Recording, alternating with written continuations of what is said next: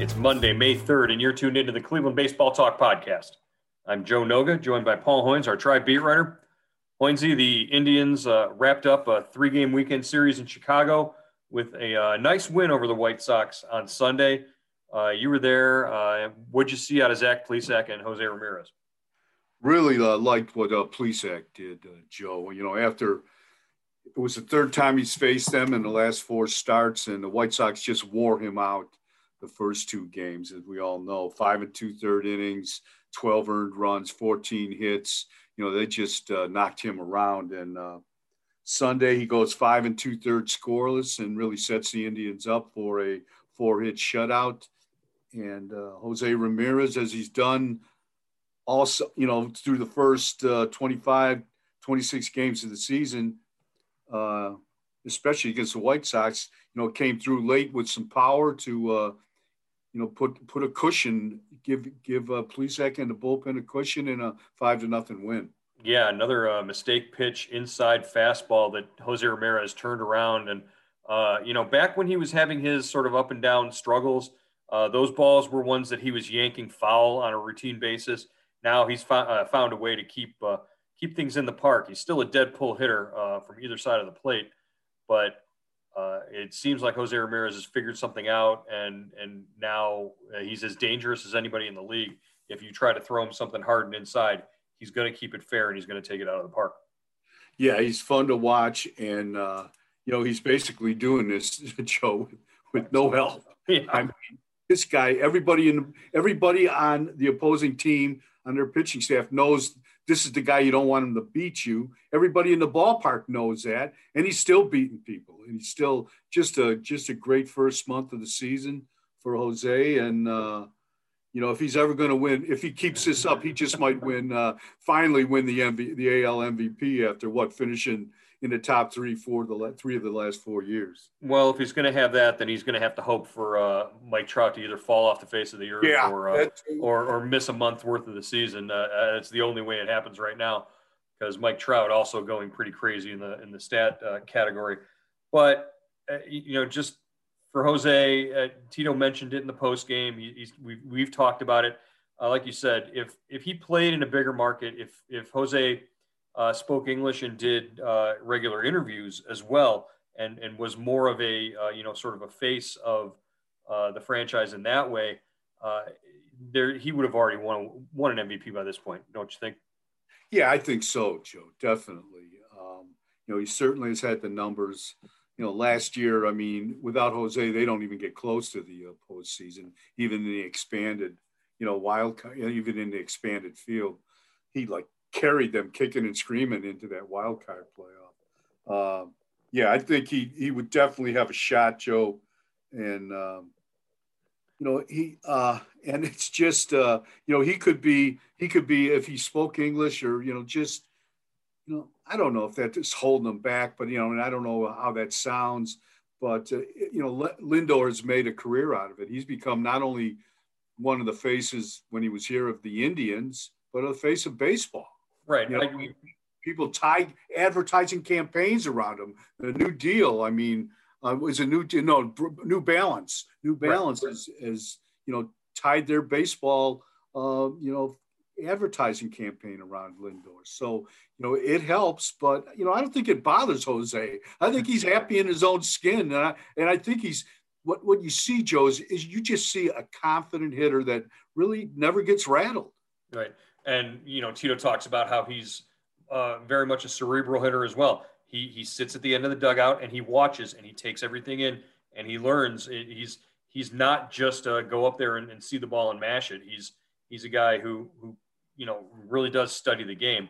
And don't misconstrue when I said, you know, if he spoke English, that's not a knock on him. If he feels more comfortable, you know, however he feels, that's not to say that I think that he should. I'm just saying if it were the case, things might be different in terms of the way he'd be marketed and handled. I certainly don't hold it against him, just because the personality and the charisma is there. Yeah. And you don't get to see it. That's you know, there's something ticking in there. There's something more than we've seen, and we just can't get a handle on it. And that's probably our fault too. I mean, we don't speak in Spanish, or maybe I should have paid attention more in, Spanish 101 and 102 that I kept flunking in college. That's okay. I flunked out of Latin in high school, so it didn't do me any favors either. So I'll tell you this: it's still fun to watch. Like you said, it's you don't miss his at bats because there's always a chance something fun will happen. Just getting back to Zach Plesac, he sort of returned to the scene of the crime, like you said. The struggles that he had against the White Sox in his previous outings. He lasted 5 2/3 in his 2 previous outings combined. He goes 5 2/3 on Sunday, and really holds them down. Really put his foot on their neck the whole time. Kind of scuffled. He probably could have gone deeper into the game if he hadn't thrown 33 pitches in the 3rd inning. Part of that was his own fault because of not executing and walking a couple of guys with 2 outs. But have you ever seen a guy throw to an unoccupied base before and then just immediately put his hands on top of his head?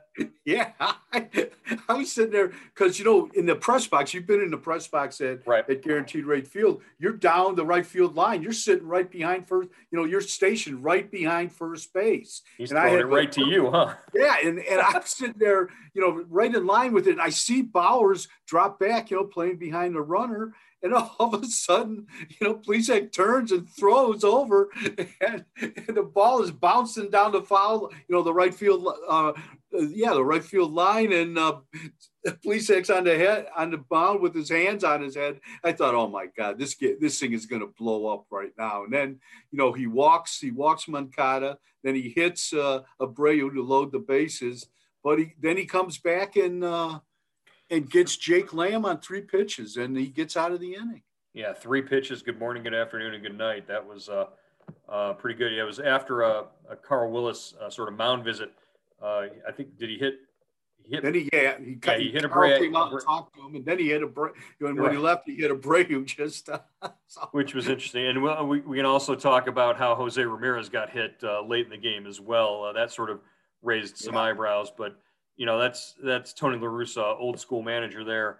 Abreu had gotten hit earlier in the series, so he had gotten hit twice. I think that was probably not necessarily maybe a message, but hey, you've got to do something in that situation. I think from Tony La Russa's perspective, it's just kind of dicey when Ramirez got hit on the hand, and that's where, a guy could lose some games there. Yeah, and Plesac. The last thing Plesac wants to do is hit Abreu on a 2-2 pitch, and load the bases when he's got what he had a 2-0 lead, or maybe 2-0 lead. 2-0 at that point, yeah.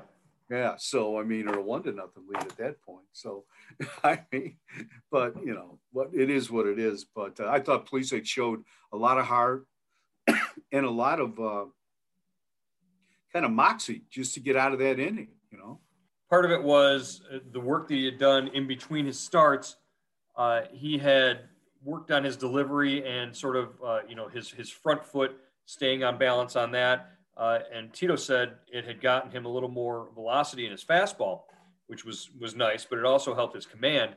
And then he mixed in his sliders, his changeup. His changeup was excellent. He got swings and misses on 4 or 5 changeups out of the, 30 that he threw, and a couple of taken for a strike. His changeup was really excellent, and the other pitchers are going to follow. I think Zach Plesac is as confident right now in his stuff as anybody on the Indians roster. Yeah, I think he was talking after the game, I think, Joe, about his slider was at 91 miles an hour, and it's that's a power slider right there. I don't know. Well, that's a cutter. That's a cut fastball, and so that's the thing. You don't want your slider to move at 91 if it doesn't have the sharp break. It's a cutter if it's moving 91 and there's no depth to it. So that's what he has to sort of guard against, is throwing the slider and having it be too hard, where it's a cutter and it sort of flattens out. And that's where he was getting into trouble before. Yeah, that's as confident as I've heard him this year in the post-game interview. He was saying he thinks there's a lot more left in the tank. He really wanted to get 6 innings, go get through that 6th inning, but it just didn't work out that way.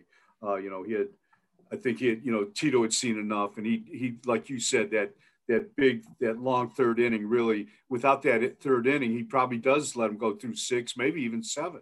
Right. Yeah, and you're handing the ball off right now to Brian Shaw, Emmanuel Clase, and James Karinchak, and that's pretty much over and done with at this point.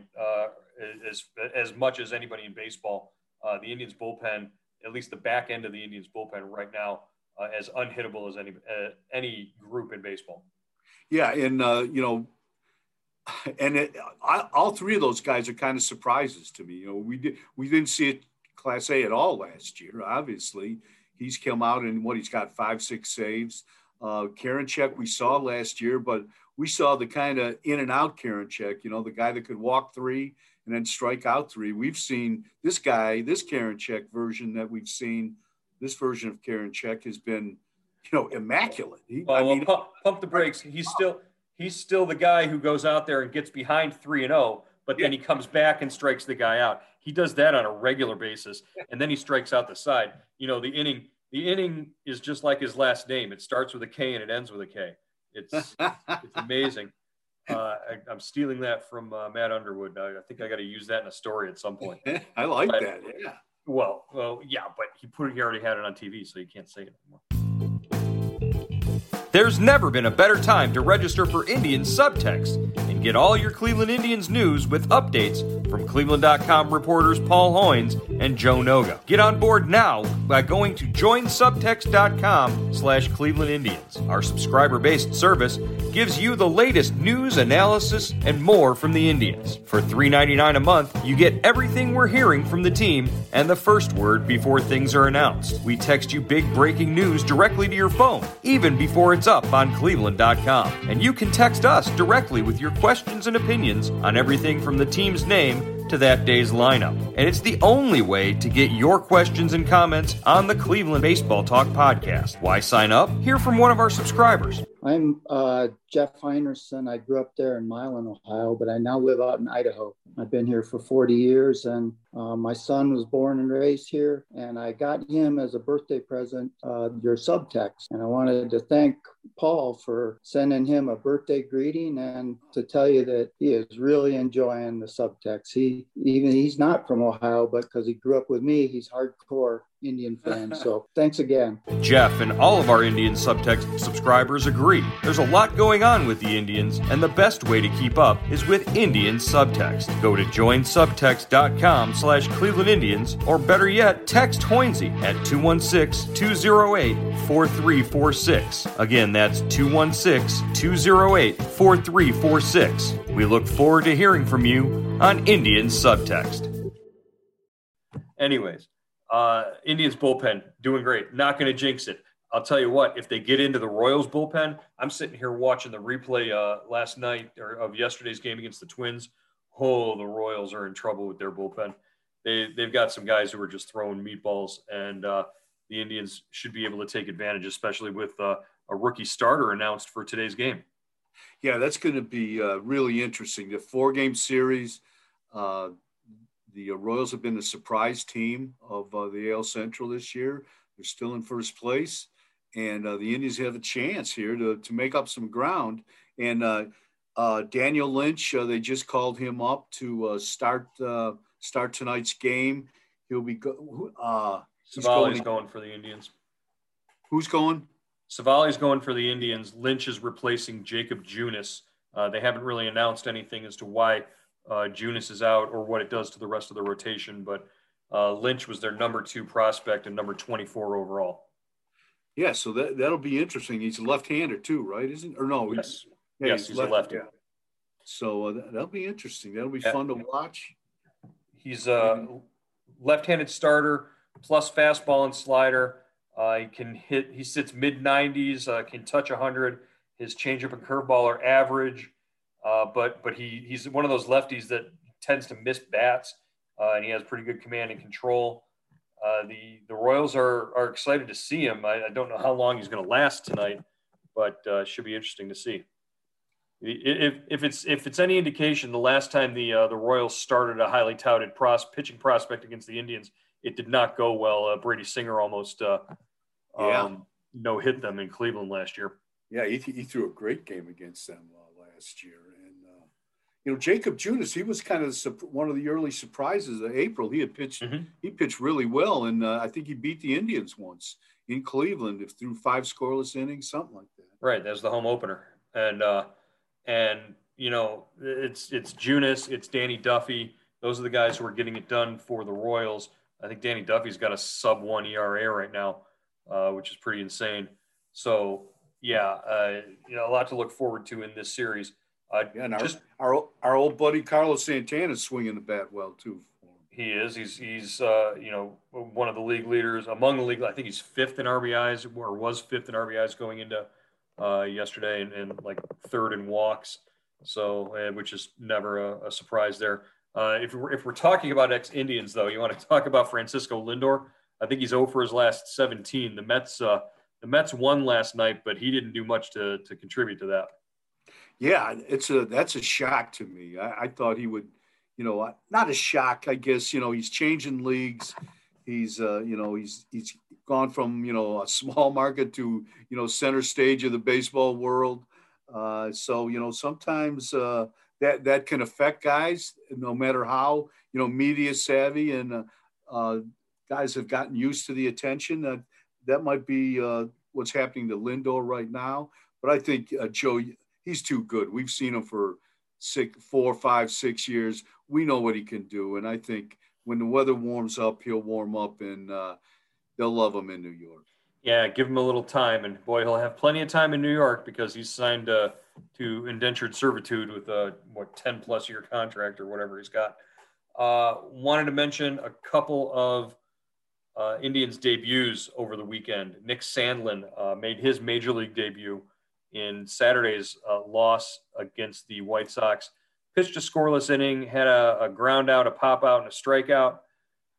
Sort of the cornucopia of relief pitcher outs. His parents and family were there in the stands to watch. Just nice to see Nick Sandlin, a guy who they're really high on, come out and compete and do well for the Indians out of the bullpen. Yeah, really a good story, Joe. And like you said, the Indians are counting on him. I think he's, Francona thinks he's going to be a big part of that bullpen. He's got the, he hides the ball. He's, he has some deception. He throws from a three-quarter arm slot, and he's got some velo. So he's not going to be just a right guy. He should be able to get lefties out too. Yeah, it should be fun. On the other side of the coin, Daniel Johnson made his season debut for the Indians. He was up with the taxi squad. Franmil Reyes missed the series against Chicago he was on the paternity list as he and his wife welcomed a son over the weekend. And so Franmil was out. Daniel Johnson was up. He played, I believe he played in all 3 games over the weekend. No, just the last 2. Saturday and Sunday then? Yeah. He was 0 for 5 with 5 strikeouts on Sunday. Not the way you want to sort of announce yourself. Daniel Johnson, as I recall, was not too pleased about being sent to the alternate camp back in spring training, and he's not making a case for himself by going 0 for 5 and looking really bad each time, swinging and missing.